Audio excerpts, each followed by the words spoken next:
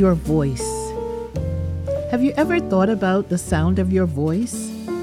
How different it is from all other voices?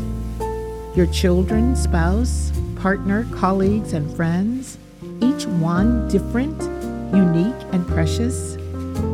Your voice is needed.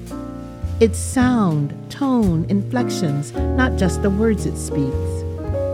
The sound that tells the story of your life, who you are, what's going on. It's laughter, shrieks of joy, sorrow, or pain, blended into one great cacophony with other voices.